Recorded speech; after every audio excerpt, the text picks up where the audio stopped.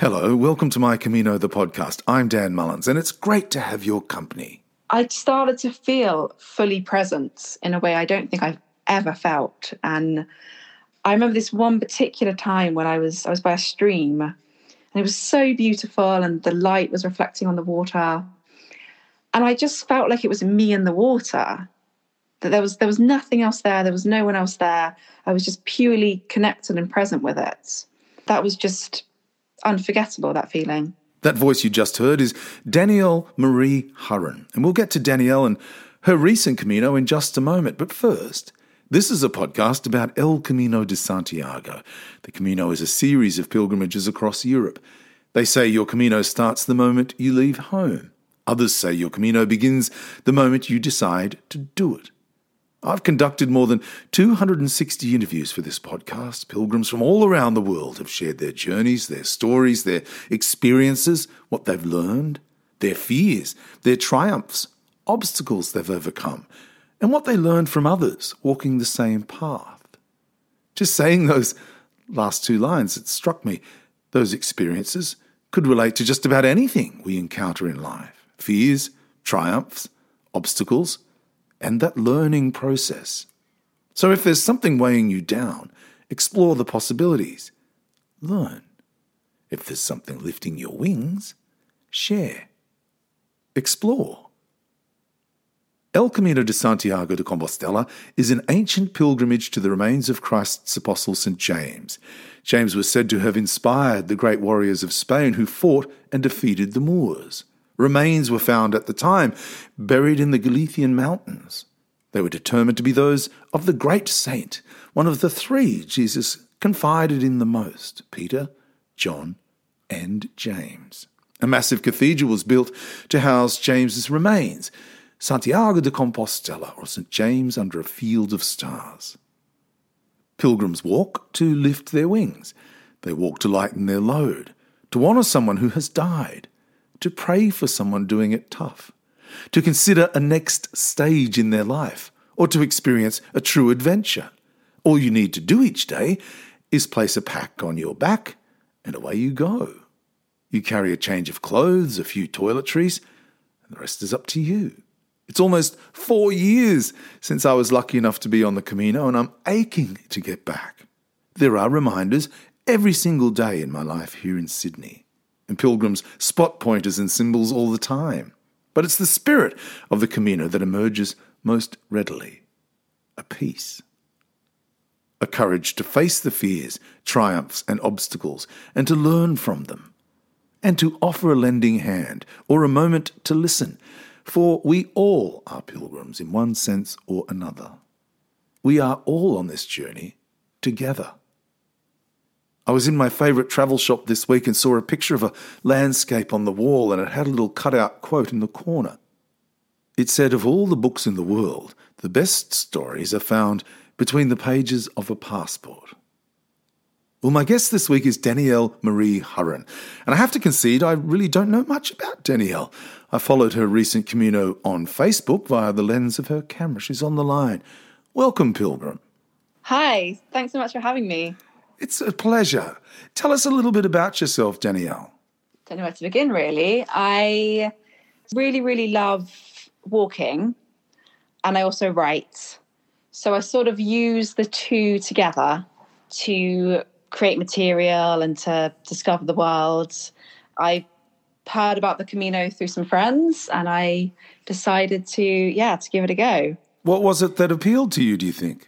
It's hard to say, because I was thinking about this a lot. And I think that people say that you get called to the Camino, right? Yeah. And when you have the calling, you know, like it sort of pops into your head or into your heart and off you go. And I think that was it. Like I didn't know anything about it. I've heard about it for years, but it was always just this kind of vague, because I didn't know the geography. I just had the name.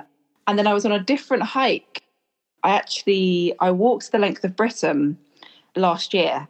And it was on this hike that I met these two guys who became really good friends of mine. And they were from the north of England, and they'd met on the Camino. They just spoke about it with absolute magic. I think it was that feeling. Like I could see how they felt about it. Yeah, I just decided to go. So. And do you remember that moment when? Because I started in the introduction by saying that some people say your Camino begins when you say, "I'm going to go." Do you remember that moment when you said, "I'm going to go"? Yeah, I think I kind of have a policy because the more through hikes I've done, I try not to really think about it, because when I first started walking, I found it was like a real obstacle. The first step's the hardest, And if I sort of overthought it and sat at home with all my comforts and knowing where I'm going to sleep and having a bed, I just wouldn't leave. So I always just kind of decide, yes, I'm doing this thing and I'm just going to go, and I'm not going to think about it until I'm there taking my first step. So I think it was just this really that I made the preparations, and obviously it was a bit sort of up in the air with restrictions, and I was trying to sort of work out if I was actually going to get there. So yeah, it was more sort of when I was finally at the cathedral and I had my pilgrim's pass and my backpack, and I knew that was it. So yeah. I want to talk about the Camino Portuguese in a moment, but first I wrote to you to say that your photos were exquisite. Tell us about the Camino via your photos. That's so interesting. So in the photographs, I tried to get just a feeling, sort of, for me, the Camino was so varied. It was about walking through towns and villages, particularly once you leave Lisbon, because I followed the Tagus River for a long time. There was a lot of very interesting villages, and I learned so much about different Portuguese writers. And I really wanted to document that as much as beautiful sunsets or vistas or more beautiful landscapes in the north. So I think I was just trying to capture what it was like to walk through this landscape. And also, for me, I didn't want to sort of give the wrong impression, because a lot of the landscape you walk through, it's ruins, because Portugal sort of once had the sort of glorious empire, and there are so many amazing houses that are just sitting around empty. But I didn't want to sort of be a voyeur, sort of going through a landscape and misunderstanding it. So I was trying to just get everything. Also, photograph the ruins, photograph the high streets or the shops, photograph the hills, and try and actually give a rounded picture of what the landscape and the Camino was like. Yeah, the photographs are absolutely exquisite, as I said. And you wrote a piece that I read on the Camino All Routes page, and you started by saying, I just wanted to say a little of what it was like to walk out of Lisbon, to walk out from those streets, and to not know whether it was that new world of eucalyptus trees or dogs barking, the endless light on water, or the pastel de noites that allowed me to put down the circus in my head. Only that I did. Tell us about the circus in your head. Wow, that's such a great question. And for me, this was, I feel like this was sort of my Camino lesson. I feel like on any sort of long walk, and particularly on the Camino, there's something for you to be taught. This was a big one for me. I've done a lot of walking alone. Like, I normally walk alone, and I really, really enjoy it. And I'm always sort of happy to say that, yes, I can walk alone and it's fine for me. But the Camino, after a few days, I felt like it sort of showed me that I've never actually walked alone, because I've always been walking with just the various sort of things that are going on in your head, and your thoughts, your fears, your anxieties, or just the chatter basically. And it was just, I became so aware of it that at one point I sort of just asked it to walk with me. I sort of said, all of these different versions of me or thoughts or fears, just walk the Camino with me. Like, I'm not going to try and drown you out. I'm not going to try and ignore you. Just walk with me. And after saying that, after a few more days, I started to feel fully present in a way I don't think I've ever felt. And I remember this one particular time when I was by a stream, and it was so beautiful, and the light was reflecting on the water. And I just felt like it was me and the water, that there was nothing else there. There was no one else there. I was just purely connected and present with it. That was just unforgettable, that feeling. That's really interesting because at that moment, that's all there is, really. There is no one else, Yeah. Nothing else. Exactly. And it's I think it can be hard for us as humans to actually feel that, because we're so busy in our heads all the time. And of course it's natural, and it's good for us to be busy, because in our daily lives there are concerns, there are things to be done, there's a to-do list, there are worries. But when you're on the Camino, those things are no longer applicable, and if you're worrying about them, it's misplaced. Yeah. Interesting, when I read your piece, I saw the word aloneness. And I thought, wow, aloneness, that's a great concept. I really like that. And that was my next question. How do you describe that feeling? But I think you've perfectly described it. But perhaps it was that aloneness that gave you the perspective to write things like this. There were days where the weather was so dark that clouds hung, not that much different from the old stonework, as if falling down from their own weight. That's beautiful writing.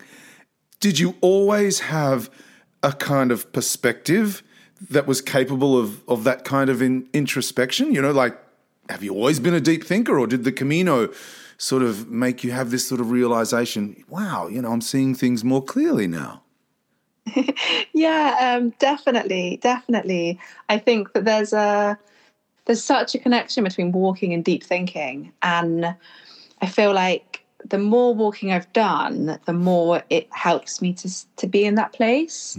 And the Camino just helped me so much. I think, I mean, I've been off it for just over a week, and I'm definitely not thinking like that anymore. I'm already sort of absorbed in my work and my life. So undoubtedly the Camino took me to that place. You write about ancient places, dilapidated heydays. I love that line. Roads where the cars going by made all time and life outside of my Camino seem a crazy, beautiful carousel.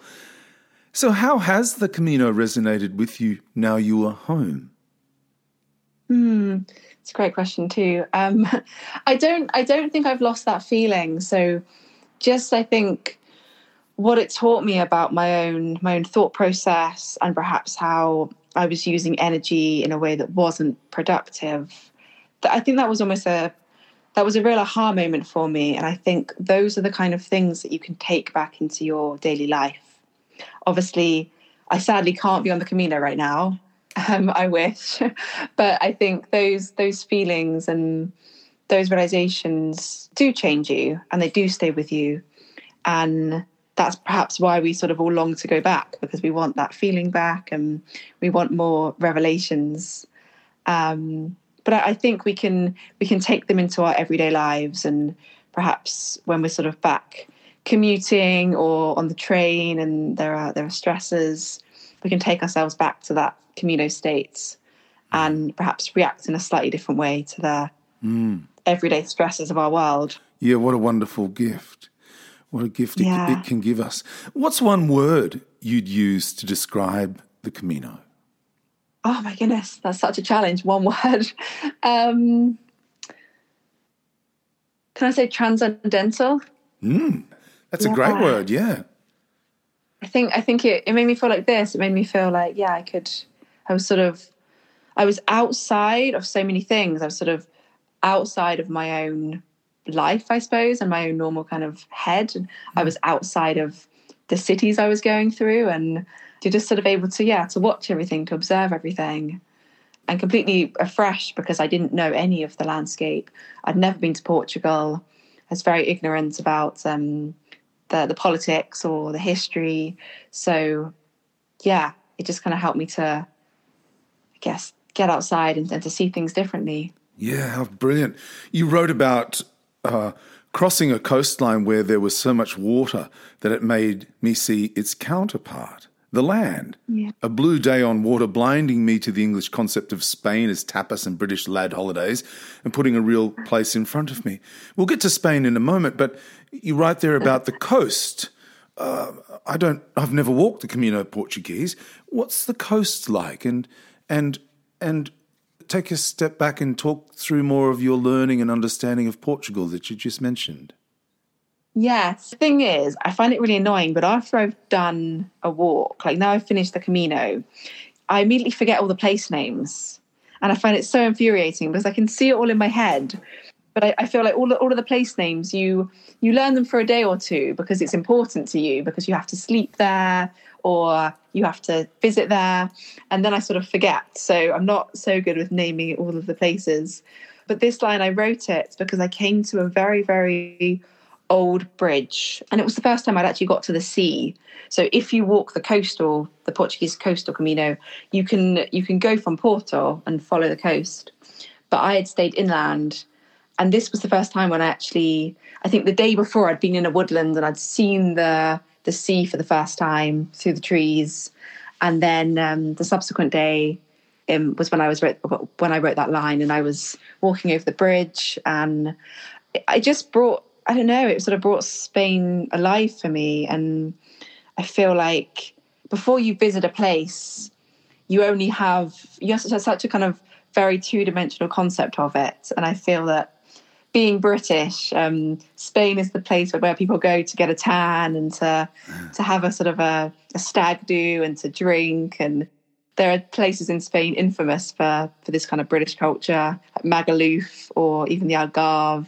I think that's probably a lot of what I knew of Portugal or Spain. So I love the fact that for me, seeing a coast, it gives you the shape of something, and you start to see, this is a complete country with a coastline and so much history and topography, and it was just a really nice feeling to feel like I was seeing some of the realness and aliveness of the place. Wow, great answer.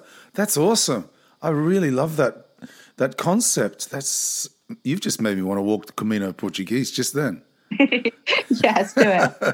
I spoke in the introduction about the Camino providing an opportunity to learn. What did you learn about yourself on your Camino?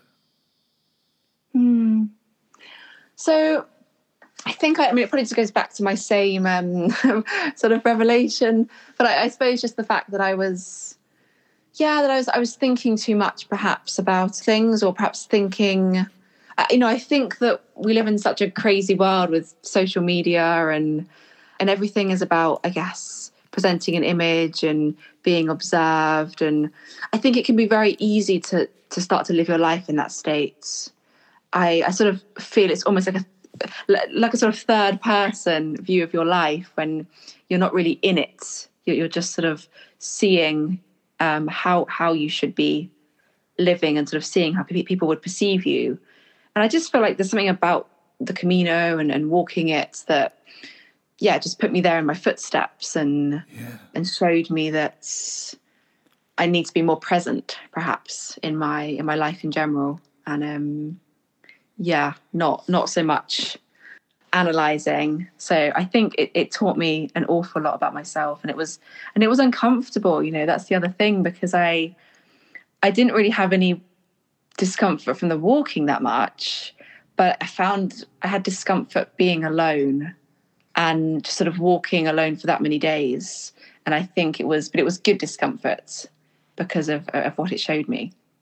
Yeah. I want to get to that in a moment, walking alone. That's really interesting. But you wrote in the piece on Camino All Routes, I thought about how you don't really have to do anything about emotions other than to feel them like you do the path underfoot, the roughness of the way, the pebbles.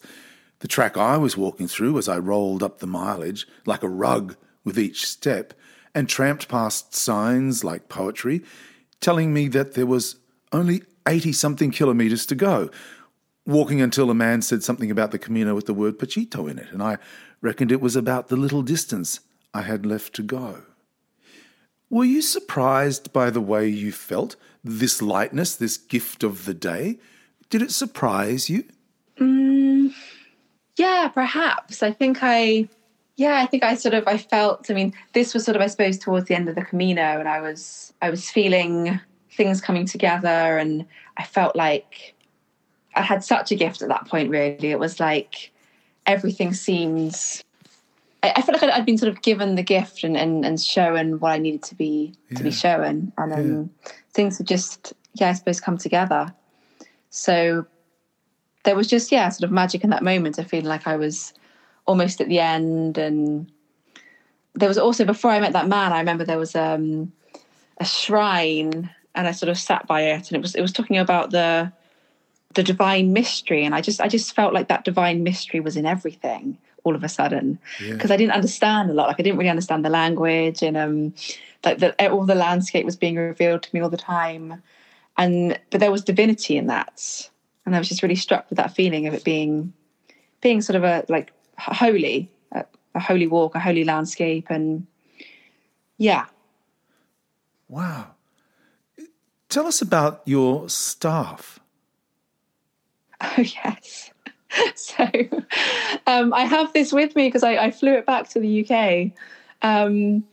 So I think it probably needs to be passed on. I think all good sort of Camino staffs need to go on journeys. So I think for my next Camino, I will find a new person for it. But it was given to me. So normally when I go on hikes, I always find a staff along the way, and I sort of wait for it. I don't go looking. I'll sort of wait to see the perfect staff just leaning against the tree or such. And I hadn't seen anything on the Camino. I don't know why. I probably just wasn't looking properly. But it hadn't come to me. So I just accepted that I was going to be staffless. And then I went into a shop. It was a Camino shop, just to ask for a stamp. And I was talking to the lady in there, this lovely lady. And I was talking to her actually about this difficulty I'd had walking alone, and just sort of the uncomfortable revelations of my walk. And she just sort of went out to the back, and then she came back with this staff and said, a man had walked 10 Caminos with it, and he'd said to her, I'm going to leave it with you, give it to the right pilgrim, or to the pilgrim of your choice. Just pass it on to someone who you think needs this staff. That person was me. She gave it to me, and it's so beautiful. And yes, I'm currently sort of hiking England with it. Wow. Yeah. That's great. What a wonderful story. So that staff could tell you some stories, right?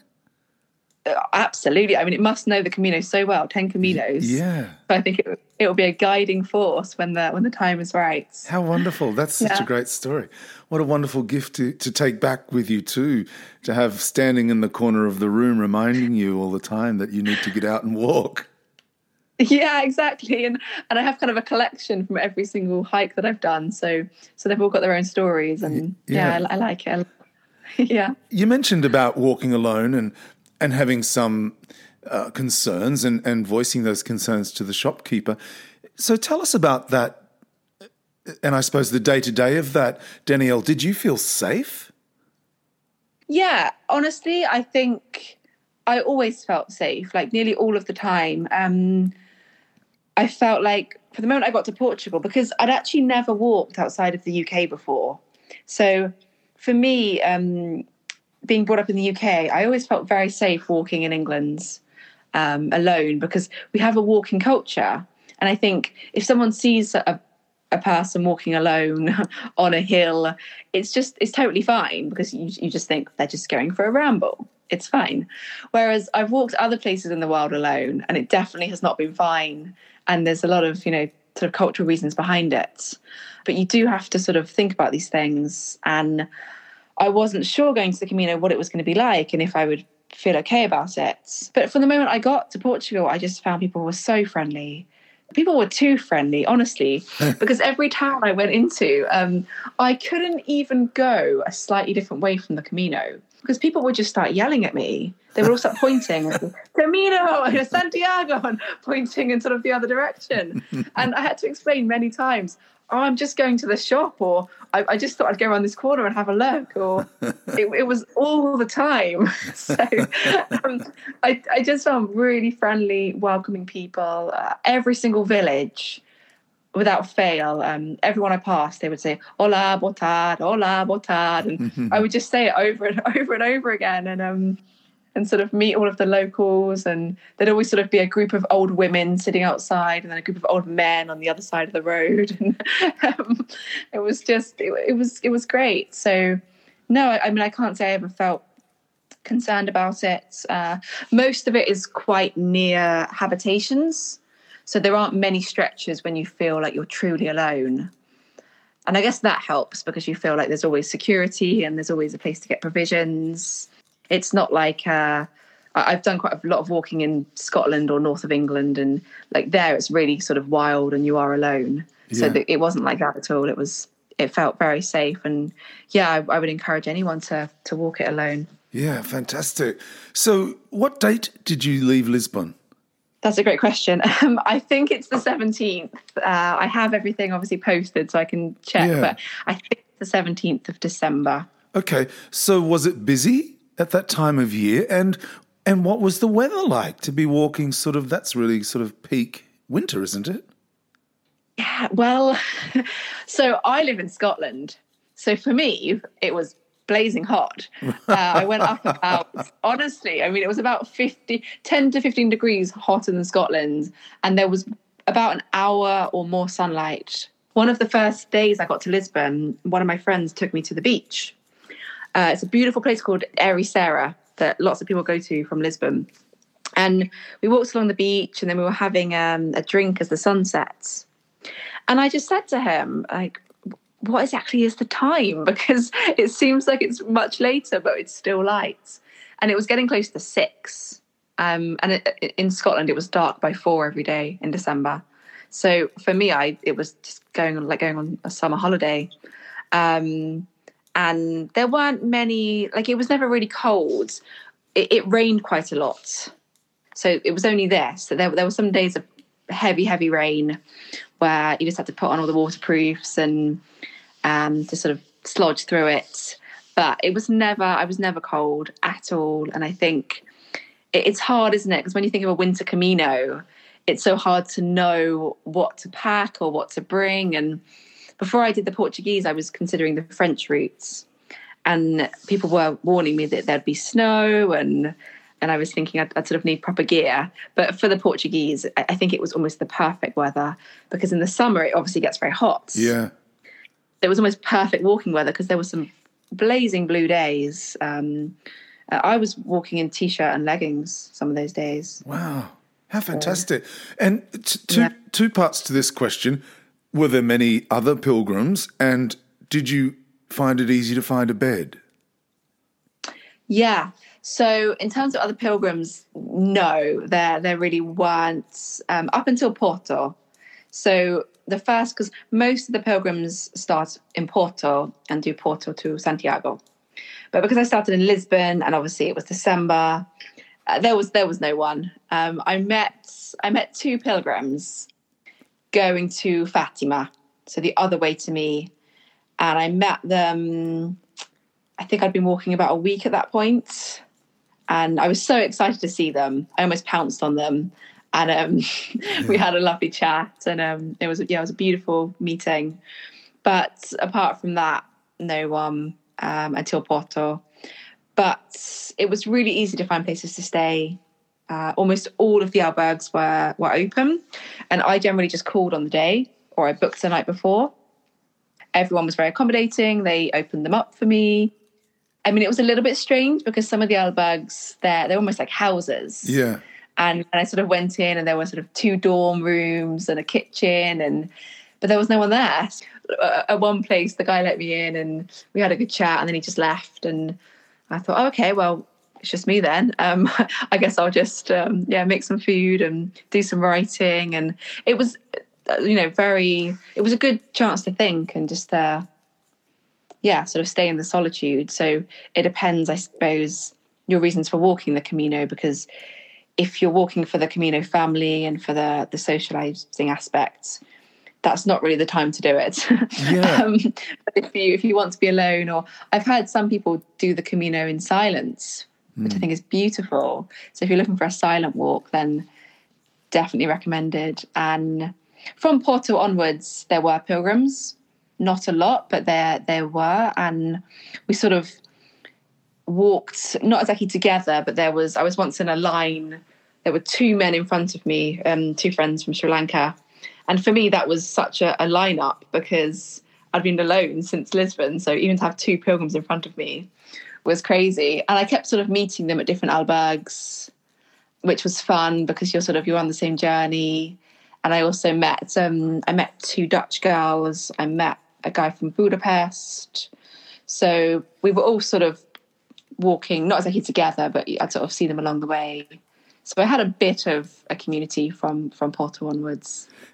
How did you spend Christmas? Good question. So my original Christmas plans, I have friends in Porto, and I decided, because when I chose to do the Camino, I obviously chose to do it at a typically very social time when you should be with family.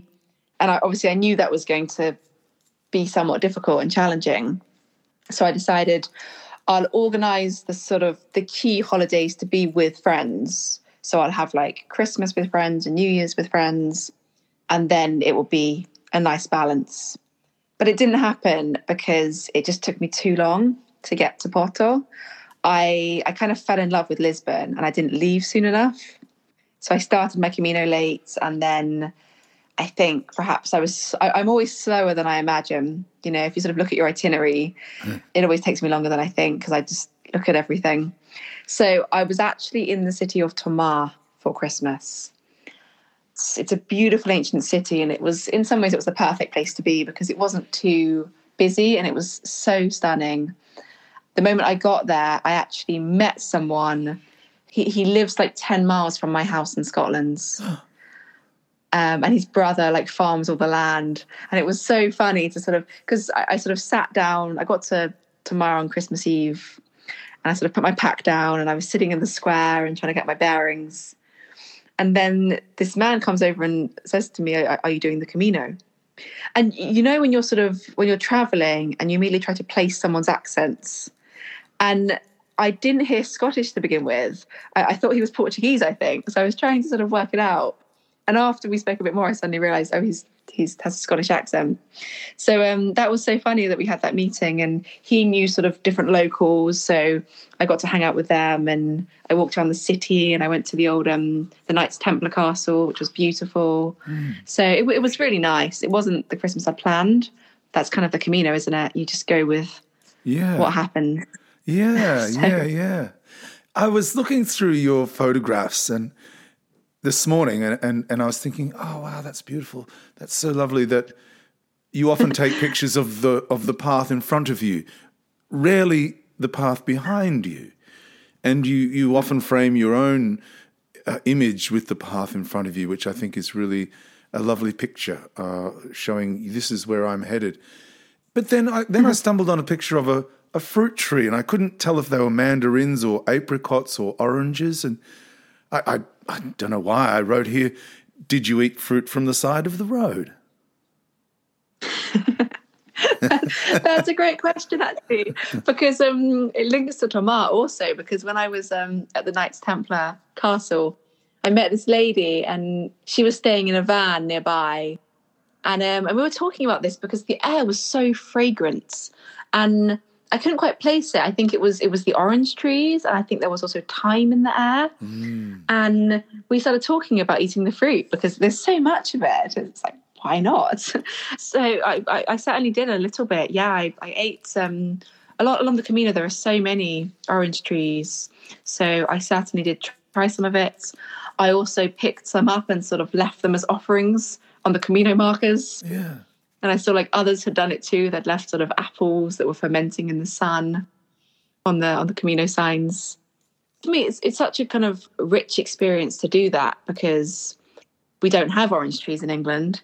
And I'm always amazed by them just to have a scene where you can see orange trees. And I took a picture of an orange tree in a field next to a sheep because I just never seen that.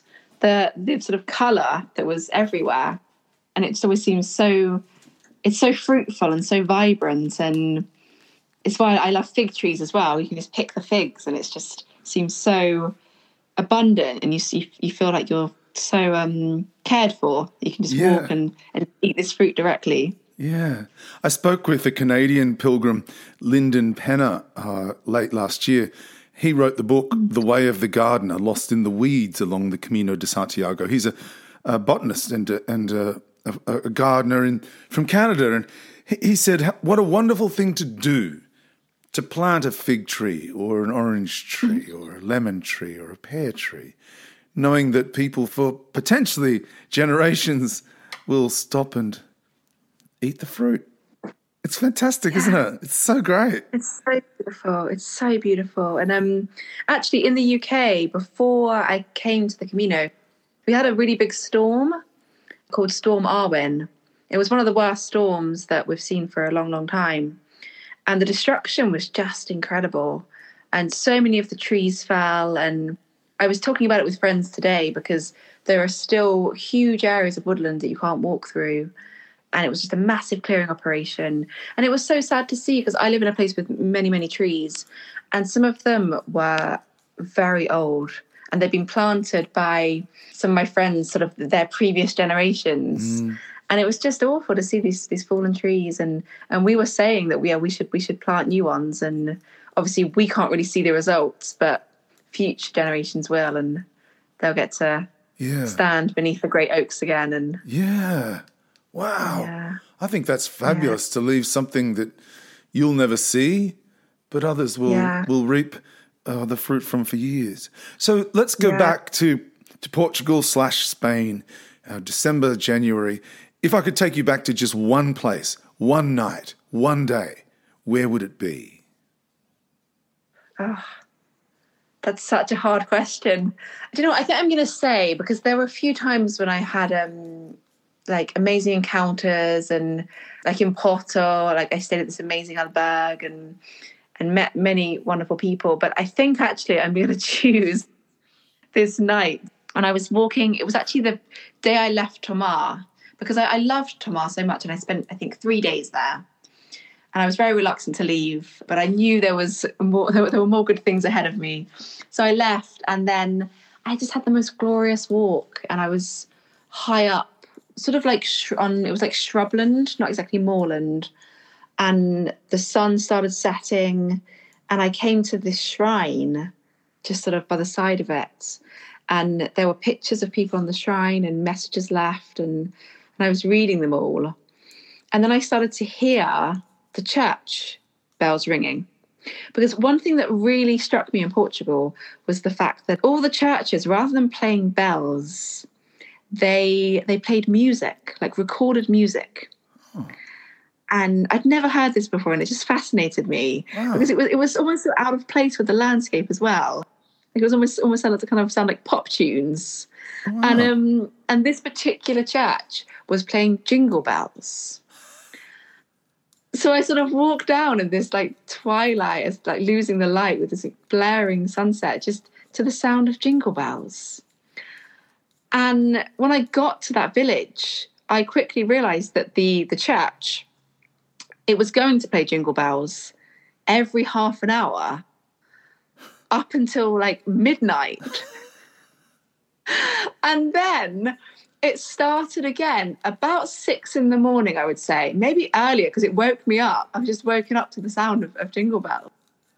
Just an incredible mix of the beauty and the aloneness, and then this kind of pop Jingle Bells. Yeah, I think I'd go there. When you said these churches are playing sort of pop tunes, I'm thinking, they're playing Rick Astley, Never Gonna Give You Up at midnight or something like that. That's so funny. That would be amazing. That's so funny. So here you are, you're back home in the UK. What do you miss most, do you think, about the Camino? Oh, everything. I miss the yellow arrows a lot. That's always the problem when you finish the Camino and sort of got to the cathedral, and it's like, there are no yellow arrows anymore. Where do I go exactly? Yeah, you need direction. Yeah, you need a new direction. And I miss people saying Bon Camino to me. that's certainly something I miss. And just walking every day, for me, there's nothing better than just getting up and putting my walking boots on and just knowing I'm just going to walk. I'm just going to follow the arrows and I'm going to see things I've never seen before. And there's nothing to really worry about. I will get to my destination at the end of the day. Yeah. And just that aliveness is something I desperately miss. And I've already planned my return to the Camino as soon as possible. There you go. That was my second last question. My third last question is, where does this adventurous spirit come from, Danielle?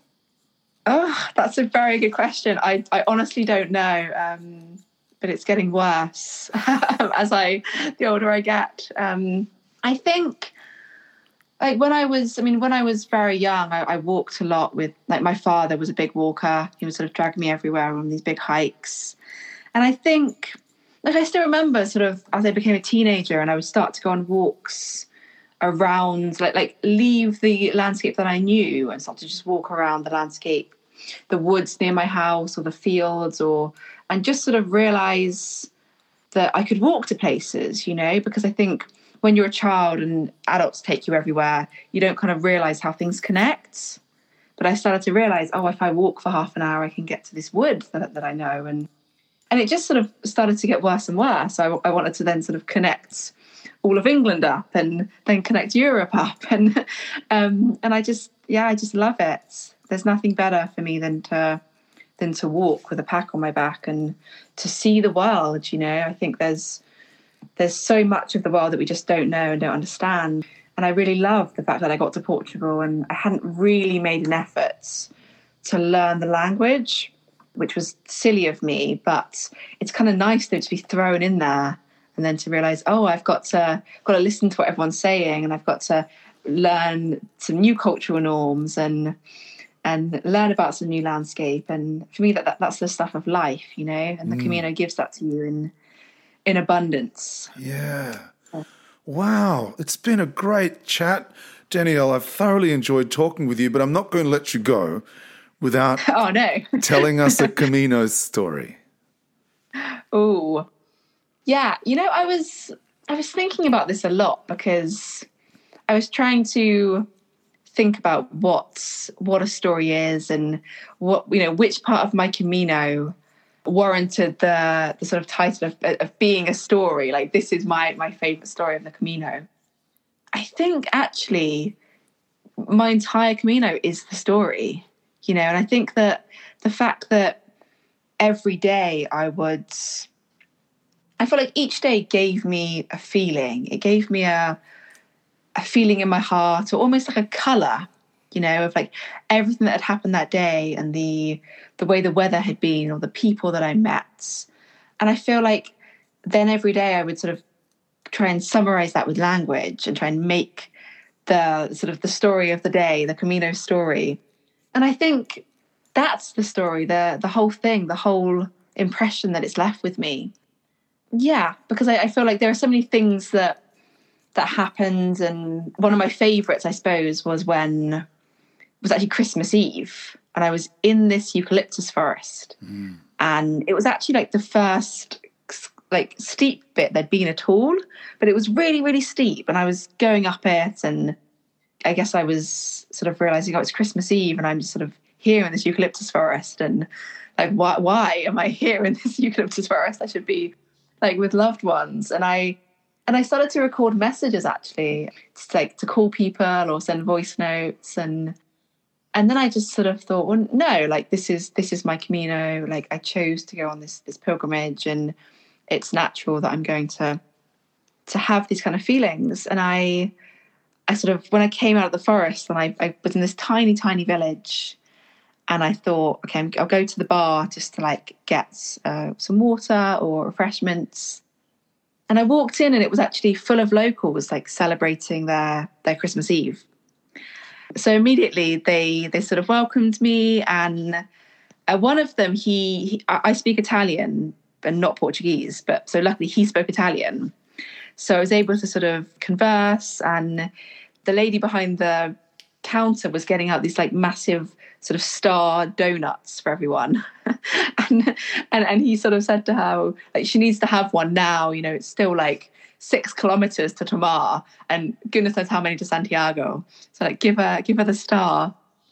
Yeah, I just stood there with them all, and I love the fact that was my Christmas star, and I felt like it was kind of guiding me, because obviously the nativity story, people get guided by the star of Bethlehem, and it kind of felt like that was my guiding star to Tomar. And wow, yeah, how wonderful! That's a great story. The joy you must have felt walking out of that bar.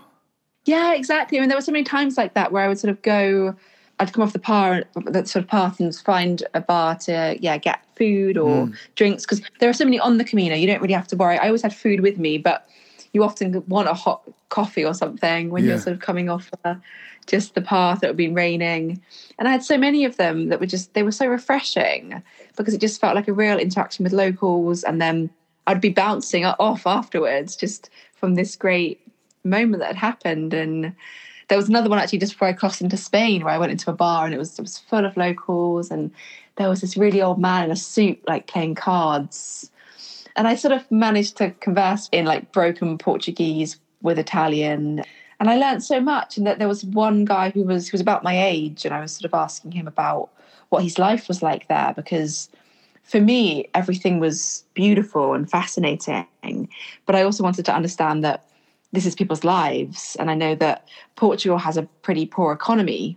So if you live there, I wanted to see the other side of it, you know, not just, I'm just walking through it. I'm not staying in these places, but what is it like to stay there? And that was really important for me, to see all sides of the landscape. That's right. That's slow tourism, isn't it? That step-by-step journey is just so wonderful to cherish every moment. It's so great to be able to do it in your time. It's so wonderful. Oh, Danielle, I talked about lightness and learning in the introduction, and you've certainly shed some light on all of us in the course of this interview. I really want to say thank you so much for your spirit of adventure, and thanks for sharing your wonderful journey of photographs and prose, and thanks so much for taking the time to talk to us today. I've thoroughly enjoyed chatting with you, and buen camino to you. Thank you. Yeah, thank you so much. It's been such a joy for me, sharing my Camino, writing about it, taking pictures. It's just, that was the real joy for me, I guess. Not, yes, to walk it alone, but then to kind of share the experience with everyone else and just try to give words to that feeling, because that's such a challenge, like to word the Camino, to word your walk. And I think that's sort of what I meant about sort of seeing the colour or the feeling, and you feel the joy and you feel the connection, but I really want to articulate that as well. So it's such a pleasure to be able to attempt to do that on your podcast. And thank you so much for having me. It's just been a joy. My guest this week was the British pilgrim, Danielle Marie Hurren. And you can find Danielle's posts and prose on Instagram or via the Camino All Routes page on Facebook.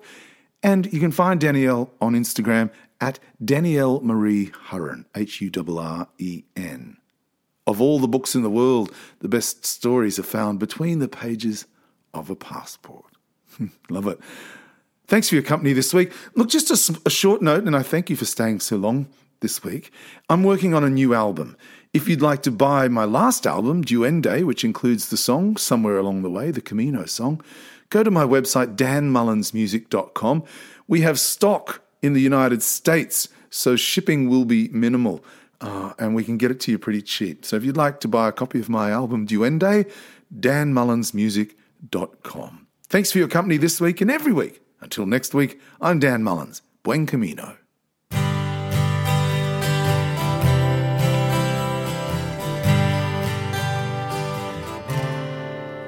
When you ask how I've been here without you,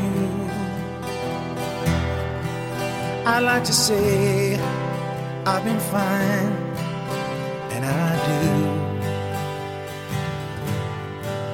But we both know the truth is hard to come by. And if I told the truth, that's not quite true. Some days are diamonds, some days are stones. Sometimes the hard times won't leave me alone. Sometimes the cold wind blows a chill in my bones. Some days are diamonds, some days are stones.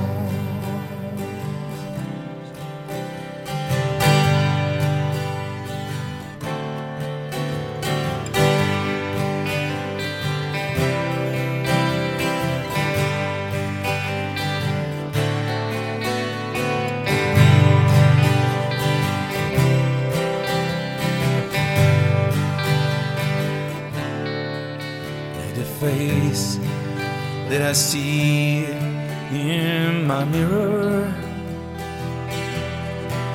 more and more is a stranger to me.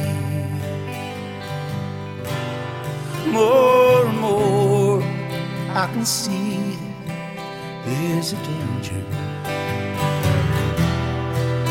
in becoming what I never thought I'd be.